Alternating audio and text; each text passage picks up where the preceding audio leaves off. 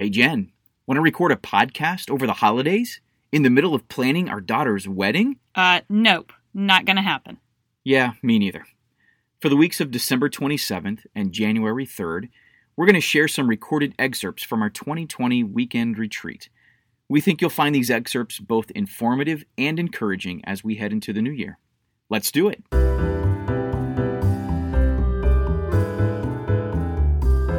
Welcome to the Intimate Covenant podcast, providing biblical teaching and resources to help married couples achieve a fuller relationship and an extraordinary sex life. For more information about Intimate Covenant, please visit our website at intimatecovenant.com. Here are your hosts, Matt and Jen Schmidt. Welcome to the podcast where we believe the Bible and great married sex both belong on your kitchen table. This week in the podcast, we're going to share a recording from our 2020 retreat. Our theme this year was redeeming, and the following excerpt is from a much longer session titled Redeeming Sexual Desire, Unlocking the Path to Sexual Arousal. If that title doesn't pique your interest, I'll also tell you that this session was delivered and written by my lovely, smart, and beautiful wife, Jen. The entire session is 2 hours long, so obviously that's more than what we could fit into a single podcast episode, but suffice it to say that Jen knocked it out of the park with this one, detailing the process of sexual desire and arousal, and then practically addressing the most common accelerators and brakes that affect our sexual arousal. The section that we're sharing with you is about addressing a common sexual brake encountered by most women, self-criticism. But don't worry, husbands, there's plenty of helpful information and encouragement here for you as well. So here's Jen. So let's talk about break number 2, which is self-criticism. As we introduced last night, and as I've already said several times today, we're all made up of the same parts, just organized in different ways. And that's true when it comes to comparing male and female, like we did last night. But it's also very true when we're comparing boys to boys and girls to girls.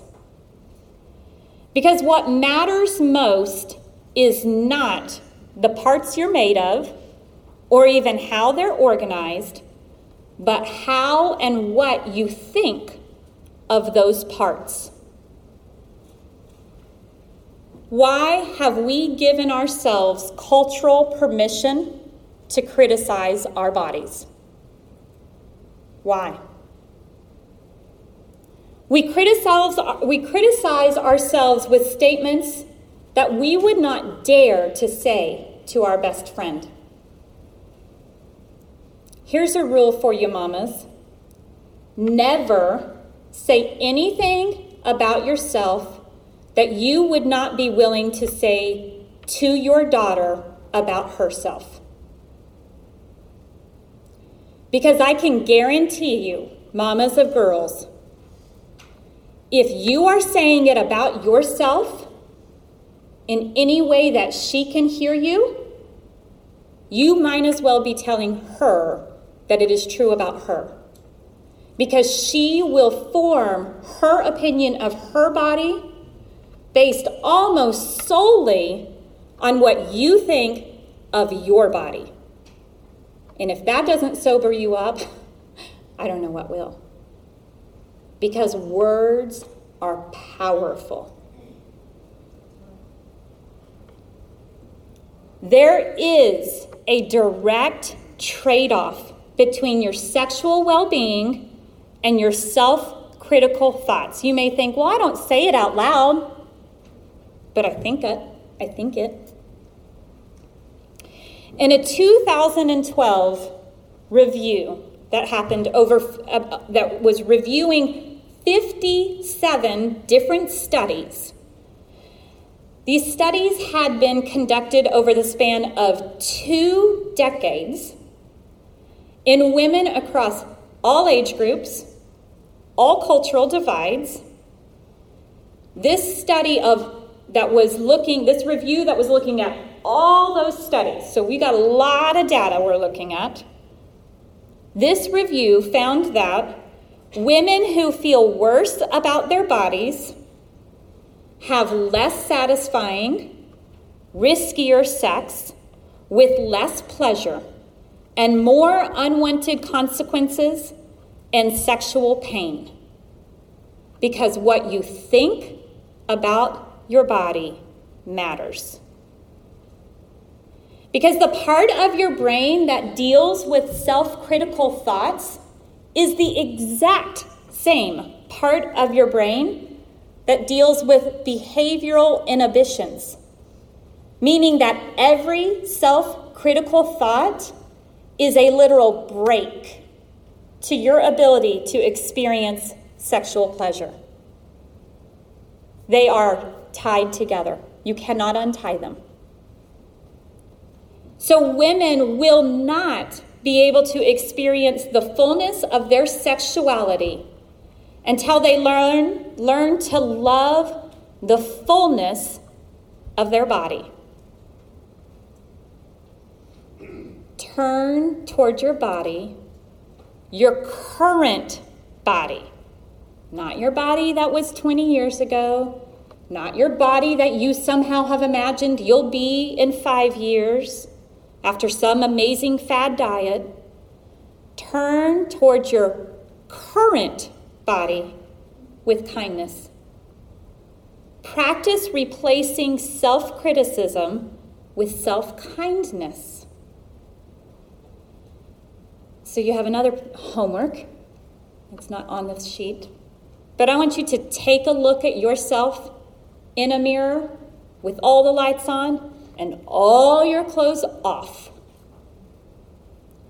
Not only do I want you to actually look, but I want you to make a list of all the things that you see that you like.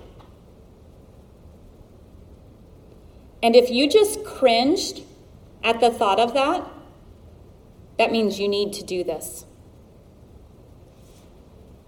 Because when your brain fills with self-criticism at what it sees, and it will, probably because you have already trained it to do that, I want you then to be sad about those statements. Own them. Own what you just told yourself about your body. And then I want you to mourn that. Be sad that those statements have robbed you of pleasure. Acknowledge them and let them go. And focus again on finding the positives. And I want you to do this every day. And that's hard. I wrote this and I'm like, I probably should start doing that. That's hard. But do you know what happens? Because words are powerful. Gradually, your self-kindness voice gets a little louder, and a little louder, and a little louder. Sometimes we resist letting go of self-criticism because we have this mistaken belief that beating ourselves up is an actual motivator. Like we're going to tough love our body into being what it should be. If we just tell ourselves enough how that part of our body isn't good enough, then we'll actually be motivated enough to change it. It doesn't work like that. It turns out that it's the exact opposite that will happen. Because guess what? When you stop criticizing yourself, you actually begin to heal. And then you can grow. So I want you to stop looking at media that fuels your self-criticism. You need to ask yourself, after I look at this, will I feel better about my body that is my body today? Will I feel better about my body or worse after I look at this? And you need to increase your exposure to media that helps you feel better about your body now, and get rid of the influences that make you feel worse. And I'm going to give you a hint. Most media makes you feel worse. So how much time are you spending on Facebook and Pinterest and Instagram? Does it help you feel better about your body or worse? You know what does help you feel better? Friends. Real people. And man, we learned that this year, haven't we? Because I could weep for joy at the ability to be in a room with real people when we didn't think this was going to happen this year. Because friends are powerful influences. Don't underestimate the power of words to and from a friend. Be that friend that lifts up with a compliment. If you are not one who normally speaks compliments, might I encourage you to start? You have no idea how the power of your words could be exactly what your friend needs most. And guess what? When you practice complimenting other people, you start telling that self-kindness voice that it's time to turn on. You'll find it even easier to compliment yourself when you start complimenting others. And when you hear a friend say something unkind about herself, can you slap her? I told you last year, if I heard you say the word fat around me, I had permission to slap you. And I did slap one person. I mean it. Don't let your friends talk about themselves that way. And be the friend that's willing to point out, you know what you just said about yourself, that really, I don't think that was very kind.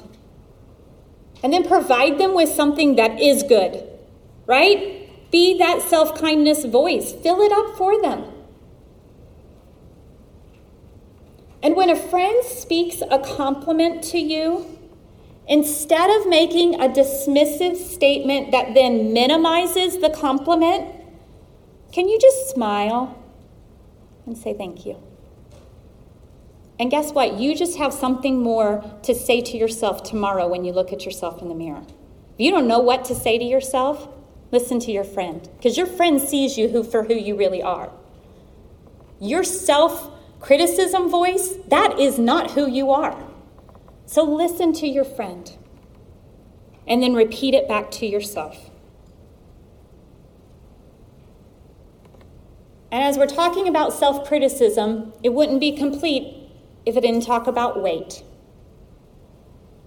Weight does not define you. Weight does not define health.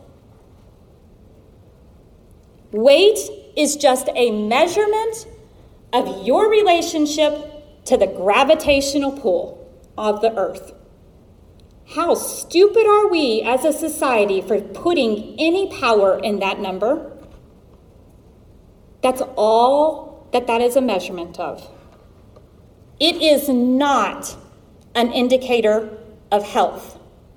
You need to all say that to yourselves. Believe it about yourself, but believe it about your neighbor. If I know your weight, all I know is your measurement to the gravitational pull of the earth. I don't know anything about your health, because that is not an indicator of health. Healthy behavior is an indicator of health. Do not let numbers define you. Because guess what? People are healthier when they don't hate their body, no matter what that number is or isn't. You are a healthier person if you stop hating your body. Stop letting a number define you. And the notion of all the same parts organized in different ways is as true about our bodies and how they differ from one another as it is our bodies over the courses of our lifetime. Because when you put in the effort to learn to love your body now, that means when change comes, and it will, you got to put that same effort into learning to love your changed body all over again. This is especially true in two different key phases of a woman's life. Going from a pre-baby body to a post-baby body. No matter how many of them you popped out, 1 or 4 or 6, that's a different body. Because you got a kid that grew in there, it's not going to ever go back the same way. I don't care what the numbers on the scale say, it just all got rearranged. It's not going to look the same. And when you go from a 30-year-old body to a 40-year-old body. I just went through that. I'm walking through that now. It's going to look different. Actually, every decade change, it's going to look different. And it's okay to acknowledge that change and even grieve it. I'm not a 20-year-old. I don't have that body. But I have a lot more that now than I had then. Don't get stuck in wishing for what was. Instead, learn to look forward to the coming years and the joy that they will bring. They will bring changes. Matt and I love the phrase, grow old with me. The best is yet to be. You know what that looks like? That looks like old bodies. I had 2 very large gray hairs sticking up in the mirror yesterday. And I was like, well, hello. One we'll call marriage retreat. The other we'll call daughter getting married. Welcome to the party.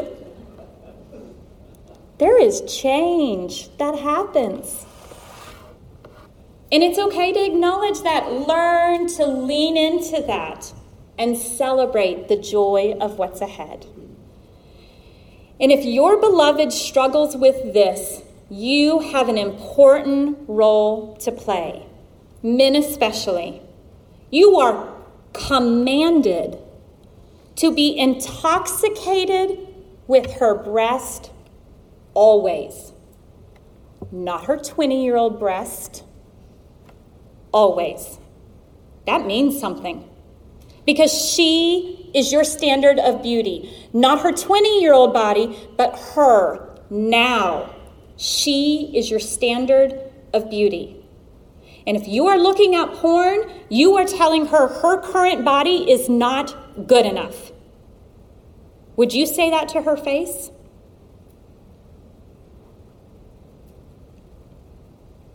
Praise her as she is now. And learn to mean it. Because sexy is not a number. It is a mindset. And if you help her to embrace the body she has now, Lover Girl can come out and play. So when you learn to enjoy your body as it is now, you take the foot off the brake. To learn to have more and better sex means that you have to love your body. Reduce your self-criticism. That alone will revolutionize your sexual well-being. We hope you've been blessed by this recording. If you would like to join us for next year's retreat, save the date, September 23rd to the 25th, 2021. That's a Thursday evening through Saturday afternoon in Houston, Texas. More information about the retreat will be forthcoming on the website. We anticipate that registration will open in the next month or two. And so if you sign up on the website now, you'll be added to our mailing list so that you get all of the details and updates. Incidentally, if you live near the Dallas-Fort Worth area, we are holding a weekend intensive seminar on January 29th through the 30th, where we will be presenting much of the same material from our recent annual retreat. Contact us, podcast@Intimate Covenant, for more information. As always, if you have something to add, if you have some feedback, questions, suggestions for the podcast, reach out to us via the email podcast@intimatecovenant.com. As always, thanks for listening and for all your support. Until next time, keep striving and don't settle. Thanks for listening to the Intimate Covenant Podcast.